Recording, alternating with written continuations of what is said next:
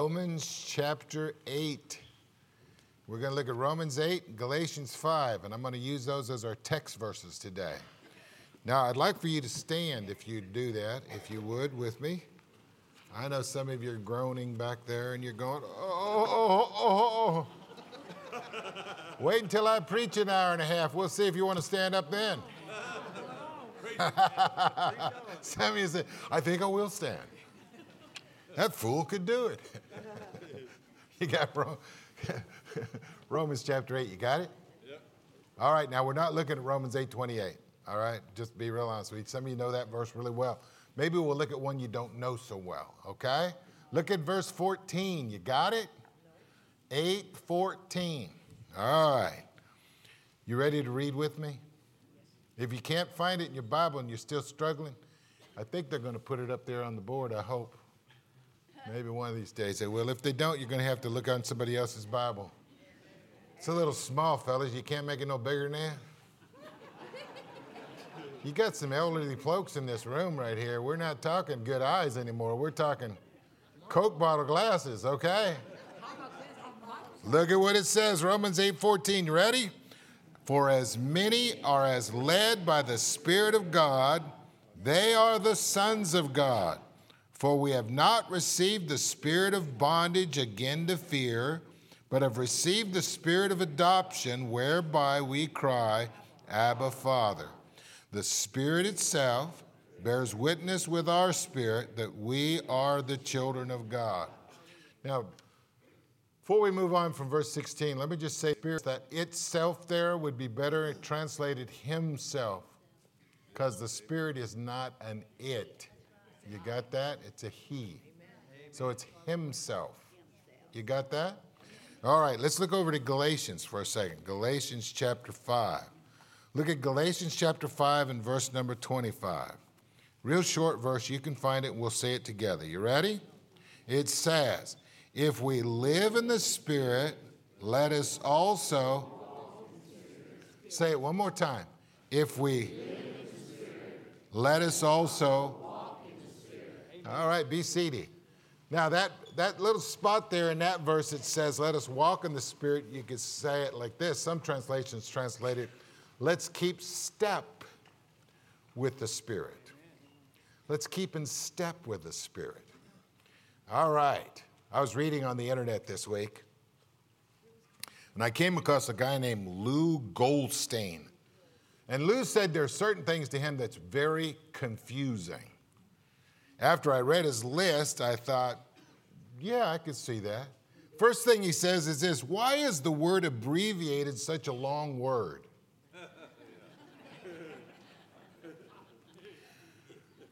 Why is a man who invests all of his money called a broker? Why is lemon juice made with artificial flavor and dishwashing liquid made with real lemons? How come we choose between 2 people to run for president and 50 for Miss America?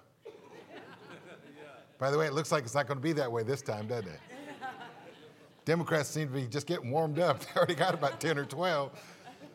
It says, this next one I thought was great. Why doesn't Tarzan have a beard? This is a good one. Why is the third hand on a watch called the second hand? If pro is the opposite of con, what is the opposite of progress?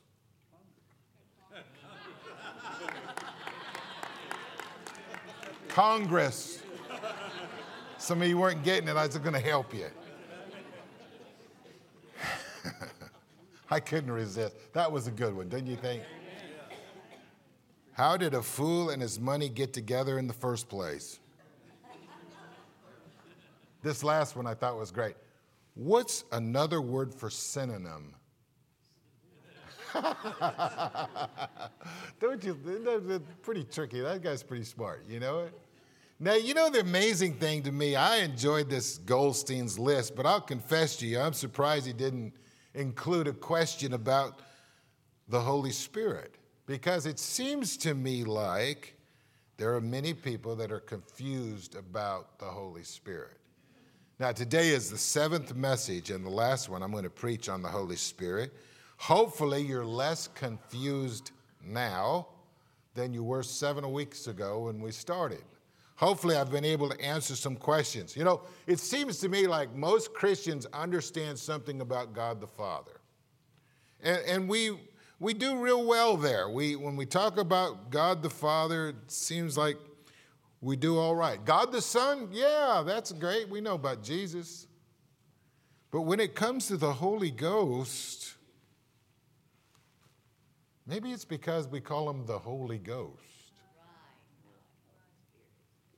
I thought it interesting this week as I was studying the Holy Ghost, that word ghost, way back when, it's an Anglo-Saxon word, and they pronounce it the Holy Guest. The Holy Guest. That sounds pretty good, doesn't it? Yeah. A.W. Tozer wrote that the average Christian thinks about the Holy Ghost or the Holy Spirit, he's likely to imagine a nebulous substance like a wisp of invisible smoke, which is said to be present in churches and to hover over good people when they die. Well, people have spread a lot of nonsense, a lot of false teaching when it comes to the Holy Ghost. Sometimes when you watch it on television, it amazes me because I've seen some programs on the TV that made me just scratch my head. For example, I saw one group that decided that having the Holy Ghost meant that you laughed. And everybody was laughing. I mean, they were laying down in the pews laughing in this church, and they explained it that the Holy Ghost had come upon them. Another group I thought that was really unique was those that thought the Holy Ghost, when he came upon you, you barked like a dog. And they were barking. And they said, when the Holy Ghost comes upon you, you bark like a dog. I've seen a few barking dogs in my life. I never thought of the Holy Ghost. I remember when Bev and I were young and we were still dating. I'll never forget, is she in here? Good. She temporarily lost her mind. I'm not giving her 5 seconds to straighten it up either. I'm going to tell it my way, and you'll have to talk to her after church. And she buzzed me off. And she started dating this young man. And I mean, like, first date, he told her that the Holy Ghost had told him that they had a future together. And he started hinting around towards marriage. And Bev, being the perceptive gal that she was, and deep down still having a flame in her heart for me, I'm telling the story my way. You'll have to see her after church. She looked at that young man, and this is the true part of the story. She said, well, the Holy Spirit sure hasn't revealed anything to me.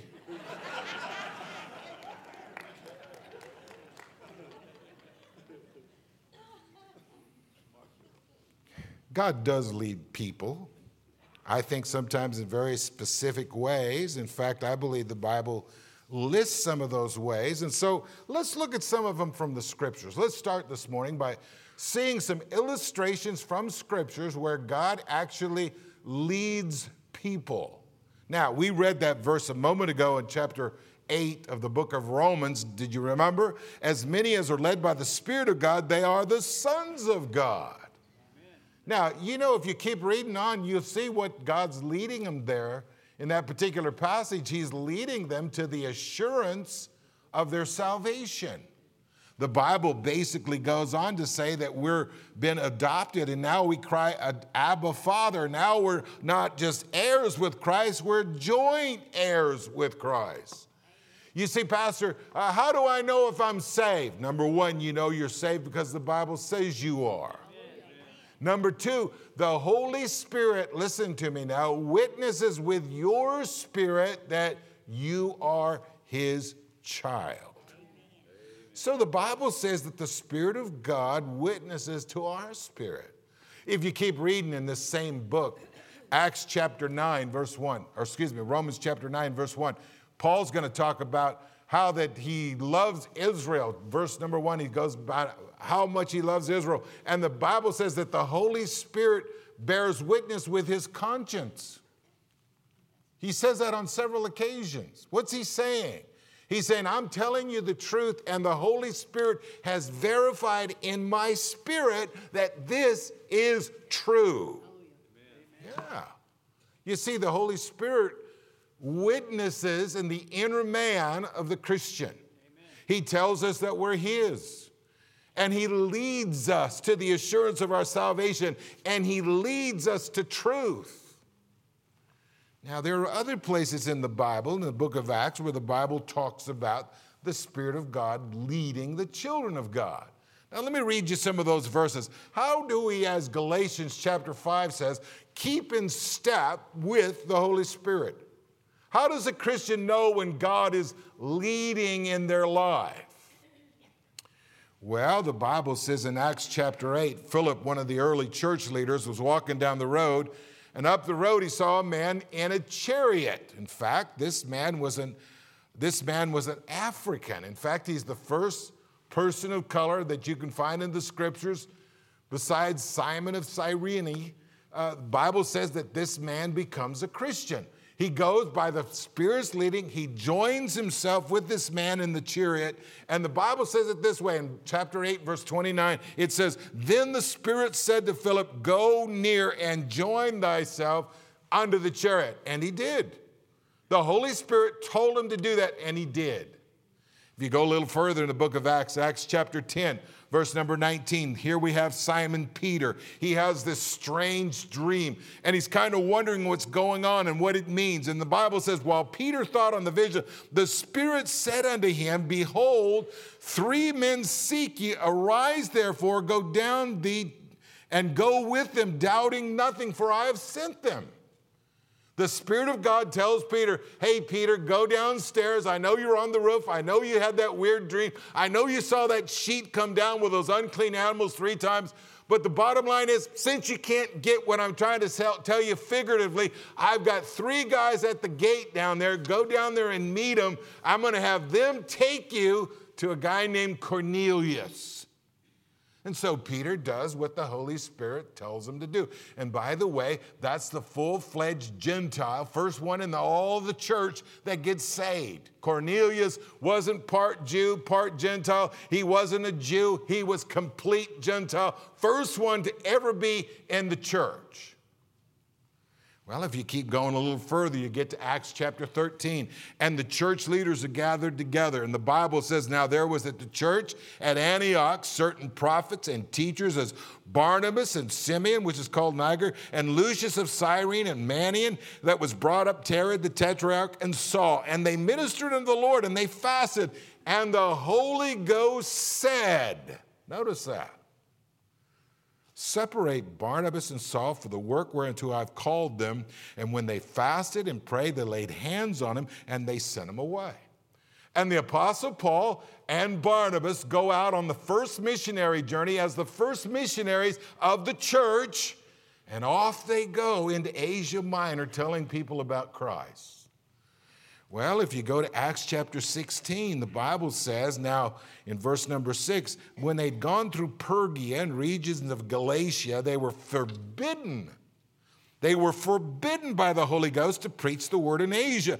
And when they came to Mysia, they essayed to go to Bithynia, but the Spirit suffered them not. The Bible says, after passing through Mysia, they came to Troas, and a vision appeared to Paul in the night, and there stood of Macedonia a man, and he prayed. He said, come over to Macedonia and to help us. You say, Pastor, what's the significance of that? Paul goes here, the Spirit forbids him. Paul goes here, the Spirit forbids him. Finally, he gets on the very edge of the Asian Minor and Turkey and has this incredible dream. And a man from Macedonia, from Greece. You say, Pastor, why is that so important? Because Greece is Europe. And most of us trace our roots to where? Europe. And aren't you glad that the gospel came to Europe? You should be amening right now, or else we wouldn't be saved. Yeah, so the Bible says that the Holy Spirit comes along and the Holy Spirit begins to lead his people. He begins to reveal his word. Now, I'll be real honest with you. When you read through those passages, the Bible doesn't give you the what for. The Bible doesn't explain every detail. For example, I don't know exactly if the Holy Spirit spoke an audible voice. I don't know if they're walking down the road and all of a sudden they hear a voice out of heaven. And the Spirit says, Philip, go get up in the chariot. Maybe it was an inner voice. Maybe he heard it in his inner man. I don't know. The Bible doesn't really say. When it talks about Paul being forbidden by the Holy Spirit to speak, does it mean that maybe circumstances turned out in such a way that it just didn't seem to work? Maybe the road was out. There was a detour and they couldn't go down the road they planned to go down to in those particular regions. And they finally figured out maybe this is the Holy Ghost talking to us. You know, the Bible doesn't really say. But it does seem to indicate that the Holy Spirit began to lead them. God had a different plan than what they were planning on doing. And God says, hey, if you're going to accomplish what I want you to do, you need to listen to what the Holy Spirit says, because the Spirit of God is going to tell you what I want. And so this morning, as we look at this passage, there's probably a question in some of our minds. Well, Pastor, how does God talk to me? How do I know what God wants from me in my life? How do I know when the Spirit of God is affecting my outcome and He's speaking in His subtle way to me, trying to make sure I do what God wants me to do in my life? How do I know when He's doing that? Some people say, well, you know, Pastor, God doesn't work the same way today as what He did back then. God doesn't do the same things He did then as He does now. For example, Peter had a vision. Peter had a dream. Does God still speak through dreams and visions? The Bible doesn't clarify that. David Martin Lloyd-Jones was a Welsh doctor who became a pastor back in the mid-1900s. He pastored Westminster Chapel in London. Listen to what he has to say. There's no question but that God's people can look for and expect leadings and guidings and indication of what they're meant to do. Men have been told by the Holy Ghost to do something, and they knew it was the Holy Spirit speaking to them, and it transpired that obviously it was His leading. It seems clear to me that if we deny such a possibility, we may be guilty of quenching the Spirit. That's kind of scary, isn't it? I think he's right. I'm not saying the Holy Spirit guides us on every single decision we make. For example, when I got out of bed this morning, I didn't say, Lord, do you want me to wear a yellow shirt with a green tie and brown pants with brown shoes? I'm glad I could get it back down. I got it up there and I was thinking maybe I couldn't. And if I couldn't have got it back down, it wouldn't have been the Spirit's leading for me to put it up there in the first place, right?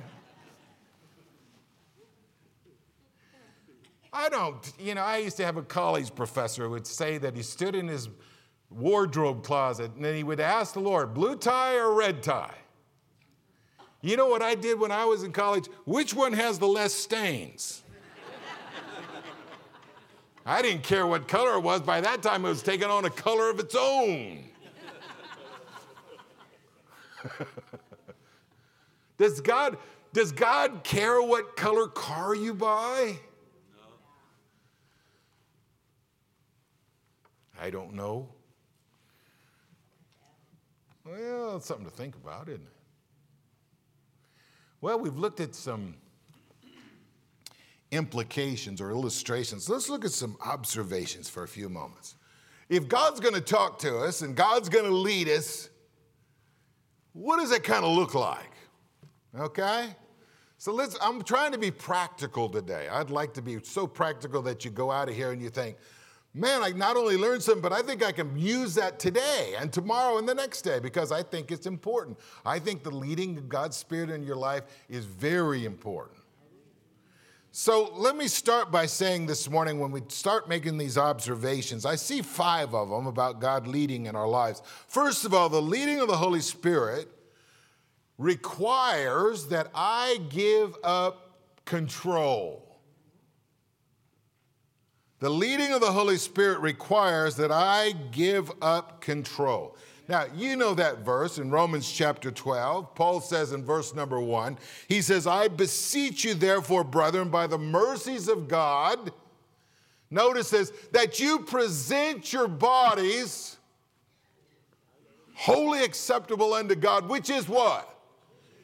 Your reasonable service. Now, that passage is basically saying that the inner man that lives within me happens to live within that outer man called Phil. Would you agree with that? I have a flesh, you have a flesh, and it houses God's Spirit. God's Spirit lives within us. And the scripture says that I am to present my body, here it is, as a living sacrifice, not a dead one. Amen. Present my body a living sacrifice unto God. Now that word presents, interesting word. It means to be, literally, close to hand. Close to hand. Last night we were working on our gas water heater. We were trying to get the timer. We got one of those pumps that circulates hot water. Man, it's fantastic because that back bedroom takes about 5 minutes to get the hot water to it. So when that rascal works good, man, you get in there. Otherwise, you're standing on the outside going, come on, you know what I'm talking about. Bible says that you're to present your body, make it close to God's hand. We were looking for ways to set that little timer. And you know, when you start getting older, and like I said earlier, got them Coke bottle glasses and you can't see, and it's kind of dark and your cataracts are kind of kicking in on you, and you're trying to see this thing and you're trying to get the light on it just so. And finally I said, man, I got to go get me a flashlight. And I keep one right there in that first drawer in the kitchen. I walked in there and I grabbed that flashlight because it presented itself to me. It was close at hand. God says I'm to be close to his hand. I'm to present my body as a living sacrifice. You say, Pastor, what are you saying? I'm saying that when God's leading takes place in a Christian, it's because you present yourself a living sacrifice. I'm saying because you're close to his hand, God begins to reveal his will to you. Now, if you're running out there in left field doing circles around the backstops, you really can't expect God to say much to you. He doesn't go, hey, you. You're not close enough. You say, Pastor, I want to hear God's leading in my life. I want to know what the Holy Spirit wants me to do. Well, let me tell you the first thing. You got to quit controlling you and let him start controlling you. You got to present your body as a living sacrifice. And you got to come and say, Lord, I want to be close to your hand so that you can speak to me. Amen. Come on, you listening to me? Amen. You see, the problem with most Christians is we like to be in control. One writer said this way, deep down, many of us want to control our own lives. And the thought of being led by the Spirit is unnerving and it's scary. So therefore, we ask for the Holy Spirit. We need to release our grip on the control of our lives. And honestly, that's not a one-time thing. The act of presenting ourselves as a living sacrifice is a daily decision. Today, I'm going to be about your will, not about my will. You see, I'm totally convinced you'll never be filled with the Spirit if you're full of yourself. No. There has to come a time when we say, God, I present myself to you. Secondly, I would say this, the leading of the Holy Spirit is always consistent with the Scripture. You remember that passage over there in 2 Timothy chapter 3. The Bible says all Scripture is given by the inspiration of God, and it's profitable for doctrine and reproof and correction and instruction in righteousness, that the man of God might be perfect, mature, thoroughly furnished unto all good works. You know, the amazing thing, both the Hebrew and the Greek have the same meaning for the Holy Spirit. In the Old Testament, it's the idea of breath. Rosh, the Hebrew word. The New Testament, pneuma, pneumatology, the study of the Holy Spirit. It's the idea of breath. And yet the Bible says when God gave his word, the Bible is God breathed. Are you catching that? So listen to me. The Holy Spirit never leads you to do something that's contrary to God's word. The same Spirit that lives within you, that's referred to as the breath of God, is the same Spirit that breathed out God's word. They're always consistently together. Hallelujah. I had a guy one time that I was talking to, and he basically had gotten caught in infidelity. And he said, Pastor, he said, you know, bottom line is, God led me to that woman.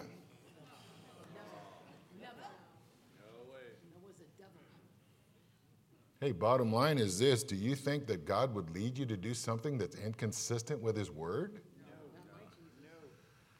So the bottom line, folks, listen to me. God is in sync with the scriptures. Amen. Let me give you the third one. The leading of the Holy Spirit is often clearest when we pray. Now look at Romans chapter 8 again. Now we looked there before, so let's look there again. Let's look at verses 26 and 27, because the Bible talks about praying and it says that the Spirit of God gets involved in that. Now, remember, look up here just for a second. I know you want to look at the verse. I'm going to get there, I promise. I house the Holy Spirit. God's Spirit lives within me. What? Know you're not that your body is what? The temple of the Holy Ghost. God's Spirit lives within me. Now, he resides there. He makes his abode there. And Scripture says he never leaves. He's always there. And notice what it says in Romans chapter 8. Notice the Bible says it this way. It says in verse 26, likewise, the Spirit also helps our weaknesses, our infirmities. For we know not what we should pray for as we ought, but the Spirit itself makes intercession for us with groanings that cannot be uttered. And he that searches the hearts knoweth what the mind of the Spirit is, because he makes intercession for the saints according to the will of God. Now the Spirit intercedes for us. I believe sometimes that's what's happening kind of in the background, and we don't even recognize it. Let's say that you want to pray for your son or your daughter, and you say, God, I'm laying them out before you. God, I'm praying for my daughter. I'm praying for my son. And God, I want you to give them a good day today, and I want you to bless them. Maybe the Holy Spirit's praying like this, Father. What he's trying to say is his son's going to face some temptation today.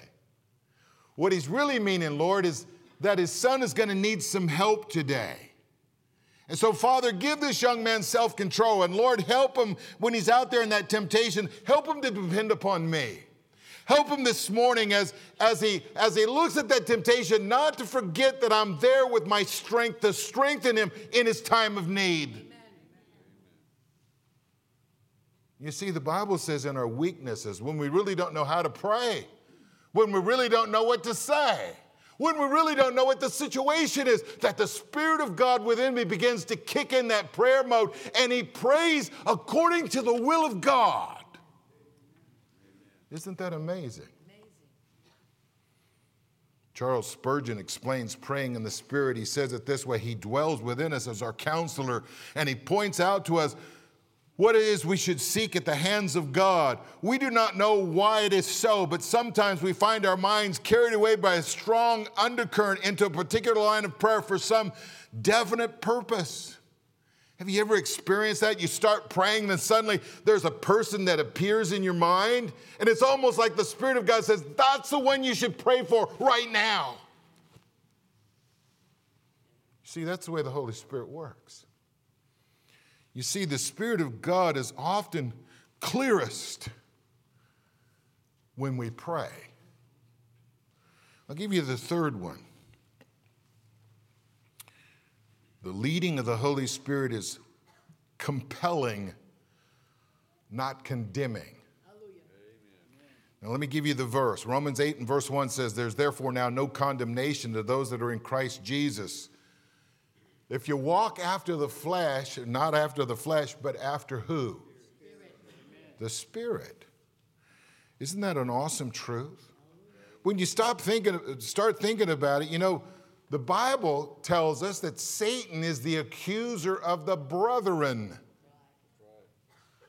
Do you think the Holy Spirit has to do anything to help Satan do his job? You say, Pastor, what are you trying to say right now? I've been convicted by the Spirit. I've been compelled by the Spirit. Listen to me. I've never been condemned by the Spirit. Because the Spirit doesn't work in that realm. Jesus said this. He said in Matthew chapter 10, he says, come unto me, all you that are labored and are heavy laden, and I will give you rest. He says, take my yoke upon you and learn of me. By the way, does that sound like the Holy Spirit's back there kicking our backside? No. You say, Pastor, how does the Spirit work in your life? He compels you. He woos you. Sometimes he convicts you, but he doesn't condemn you. Why? Last time I checked, we're the bride of Christ. Right. If a man's smart, he don't make wisecracks at his wife. Some of you dummies with a black eye, you know you learned that the hard way, didn't you? He compels us. He doesn't convict us. You see, when I talk about the Holy Spirit, I'm talking this morning about that voice. That voice that sometimes isn't always clear. Listen to me. It doesn't accuse you. It doesn't condemn you. He may convict you.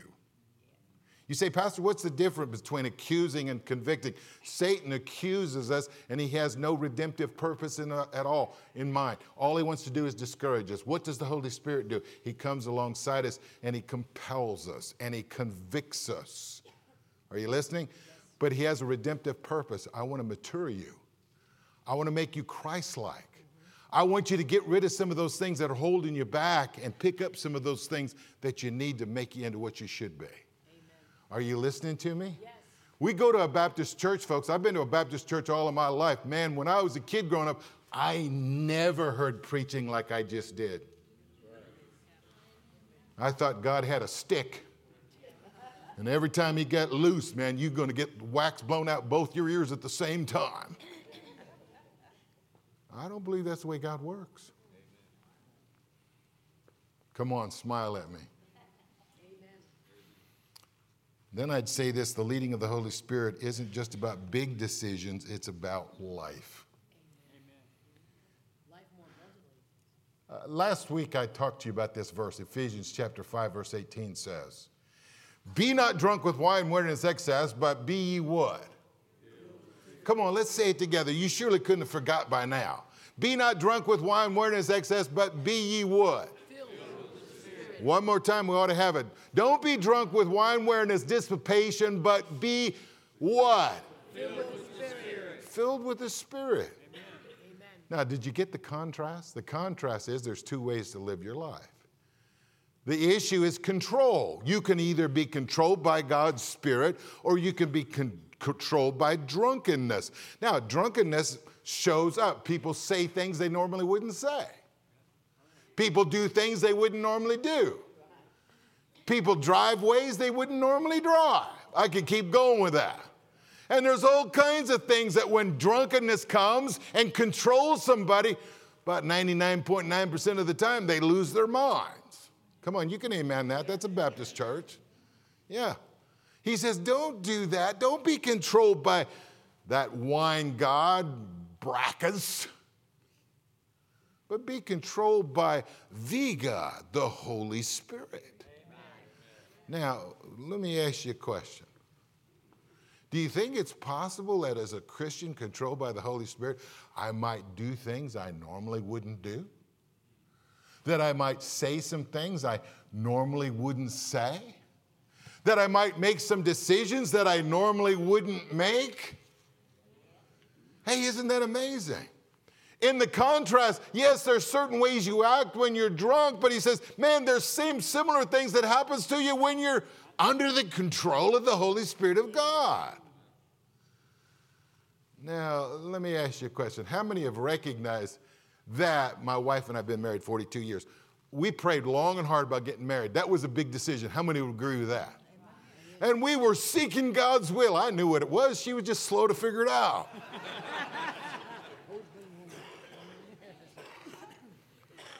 But man, we prayed about it. We prayed about it. Man, I knew. And the Holy Spirit confirmed it in my spirit. Man, she's the one.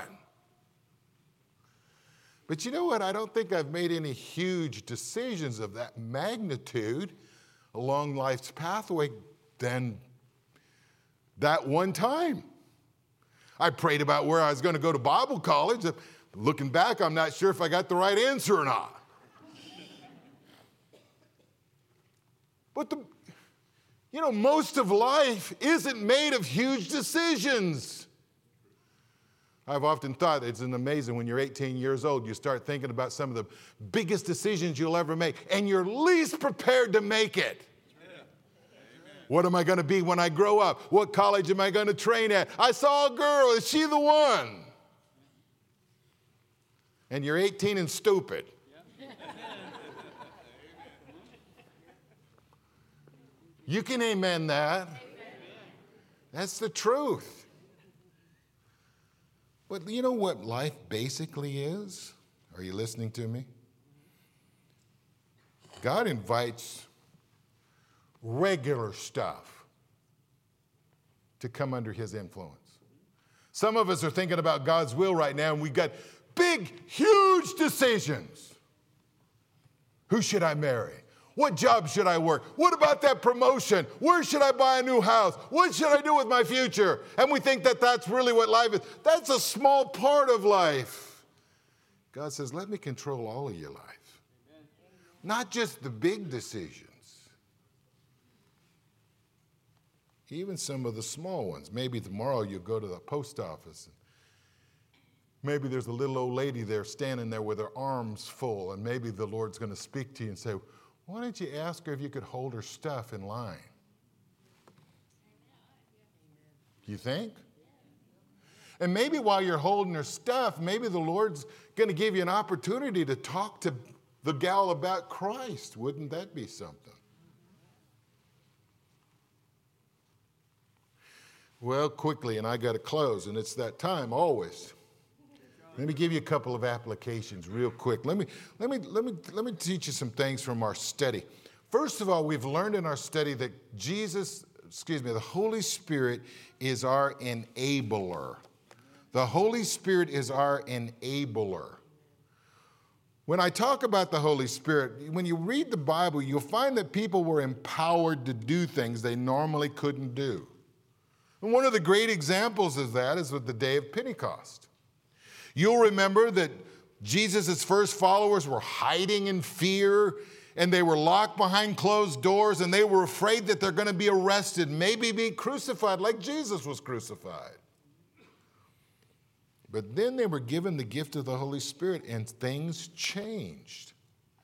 You see, when God gave them the Spirit of God, they became fearless, and they began to speak languages they'd never studied to a group of people that assembled. They gave them the gospel. Isn't that amazing? Now, folks, let me ask you a question. Do you think it's possible that God's Holy Spirit can enable us, Amen, empower us to do things we normally couldn't pull off? Amen. I was reading this week about the Cy Young Award winner named R.A. Dickey. He went to Vanderbilt over here, was a pitcher. And R.A. Dickey, in his career, when it goes back in 1996, the Rangers made him their #1 draft pick, and he was offered an $810,000 $100,000 contract. All he had to do was pass a routine physical. And R.A. Dickey's a good Christian. He said the physical that he took showed that his right elbow was missing the unilateral ligament. He was born without it. Dickey, a committed Christian, basically entered into training camp, and he ordered a prayer of gratitude. He said, Lord, I want to thank you for your blessings. I want to thank you for getting me this far. And after that, as soon as he opened his eyes, there was his agent, there was the manager. They brought him into the office, and the Rangers told him, we're rescinding our offer.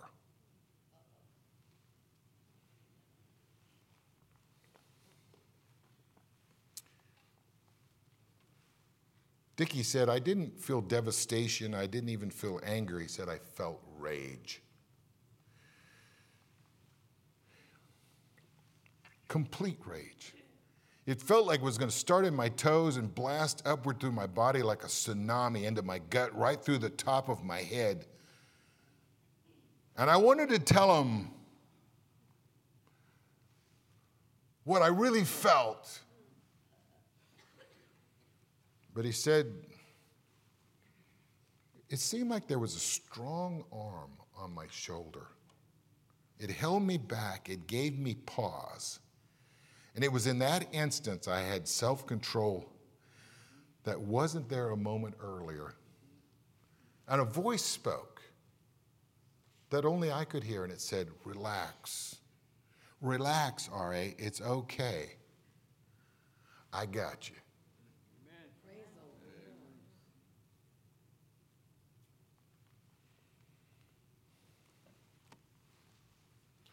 By the way, he's got us too. Amen.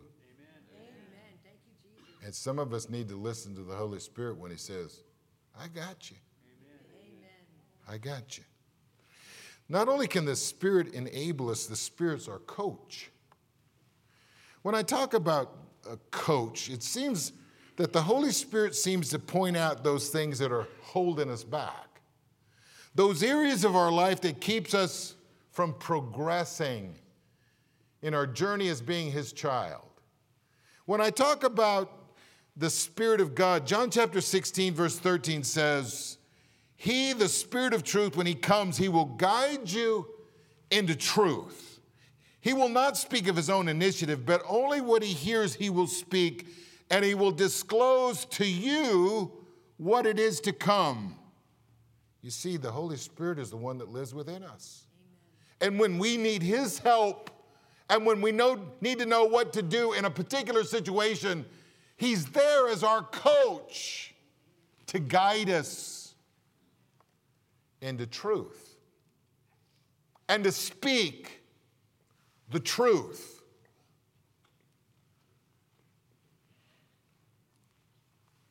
With the Holy Spirit, I'll go back to this just for a second. He doesn't nag. He prods. His coaching benefits us immeasurably. You ever heard of Muhammad Ali? You remember who his corner man was? Angelo Dundee. Angelo Dundee was his corner man, and for more than 2 decades, he helped Muhammad Ali float like a butterfly and sting like a bee. And he coached 15 other world championship boxers. Angelo Dundee described his job in the corner as, when you're working with a fighter, you're a surgeon, you're an engineer, and you're a psychologist. The Holy Spirit, listen to me, is our coach. He's our enabler. Quickly, he's our guide. Will you write this verse down? Isaiah 28:29 says, there is also cometh forth from the Lord of hosts, which is wonderful in counsel and excellent in working. You say, Pastor, what do you think that verse is saying? Hey, do you think it's possible that the Spirit of God can guide your thoughts? Do you think that the Spirit of God can guide your circumstances? Do you think that the Spirit of God can bring things across your path just at the right time? The Bible says he's wonderful. He's excellent in his workings. He's wonderful in his counsel. You see, the Spirit of God is our guide. He's our guide. Let me illustrate. How many of you ever watch these guys on sports and these commentators on television? They got that little earplug in their ear. How many know what I'm talking about? And every once in a while, you'll see that kind of weird look on their face, and you can tell they're can't figure out what to do. Read the monitor or listen to what the earplug's saying. And sometimes they even talk to the producer right in the middle of the newscast, and you're kind of like a ping pong ball. You say, Pastor, what are you getting at? Hey, did you know I honestly believe the Holy Spirit's kind of like that little earplug? There's been some times I know in my life the Holy Spirit has said, you don't want to do that. Amen. I know there's been a few times he said, that's something you should have left unsaid. I'm kind of like Mark Twain. I've never regretted anything I haven't said. That's right. Amen. You see, the Spirit of God comes along, and he is God's voice in our ear. And the Spirit of God is wise enough to come along just at the right time to say the right word, and hopefully we're smart enough to listen. I'll be quite honest with you. There's been some times when I didn't. And boy, did I ever regret that. How about you? Amen. Yeah? Now, this morning, I'll use one last illustration. I'll see if I get my point across. Some of you said, you got your point across, Pastor. It's time to go. Let's shut up and go home. Well, let me tell you one more last story. In my car, I have right now the best GPS I've ever had. Now, I'm going to be real honest. There's several reasons why it's the best. First of all, it's a screen large enough that I can see. I got one on that phone, but I'd be dadgum if I can read what it says. How many know what I'm talking about? It's just too small. I can't see it. But I got one about this big in my car. And you know what it'll do to me? I type in the number where I want to go, type in the address. And what it does, it's got a person hid in there somewhere. And it's a woman. And she says, in 150 feet, turn right. Yeah. Yesterday I was out making a visit, and I was going along, and I was thinking about something else, and I thought, man, I need to see so-and-so, so I'm not going to go there right yet. I'm going to go see them. Then I'll come back and see them. And I went by my spot where it said turn right, and it said, okay, at the next block, turn right. And I went a little farther. At the next block, turn right. Finally, it said, you must make a U-turn.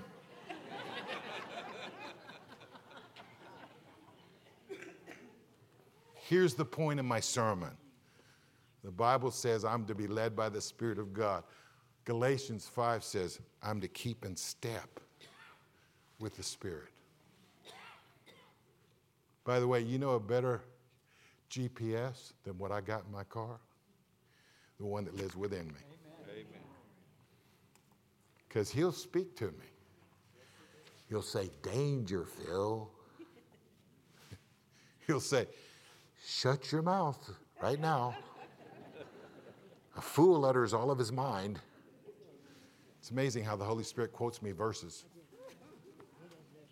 Are you listening to me? Yeah. You say, Pastor, can that be true of me? It is true of you. If you'll relinquish the control of your life and be close at hand and say, Lord, instead of me controlling my life, I want you to lead me. And he will. And he will. Let's pray. Heavenly Father, we're grateful for what we're learning today. We're thankful that you love us and you care for us. And Lord, as we study, as we spend this time studying about the Holy Spirit, Lord, help us not to be confused. Lord, help us not to watch Christian television and get carried off with every wind of doctrine. But God, help us to look right at your word and see what your word says. And with our heads bowed and our eyes closed just for a second, how many of you this morning would say, Pastor, I have that inbuilt counselor. I have that coach that lives within me.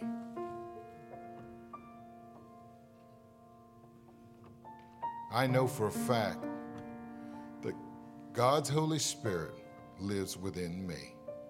You say, Pastor, what are you saying this morning? I'm saying this: if you're saved, if you're God's child, if you know Jesus Christ as your Savior, if your sins are forgiven, if you're going to heaven when you're dead, listen to me. Scripture says God's Spirit lives within you. You have that ability this morning. You can be in step with the Spirit if you'll be close at hand. If you'll present your body a living sacrifice. How many this morning would say, Pastor, I know that I'm His and He's mine. I'm God's child. There's no doubt about it. How many this morning would say, Pastor, that's my testimony today? Would you lift your hand this morning? All over this room, you can put it down. Thank you so much.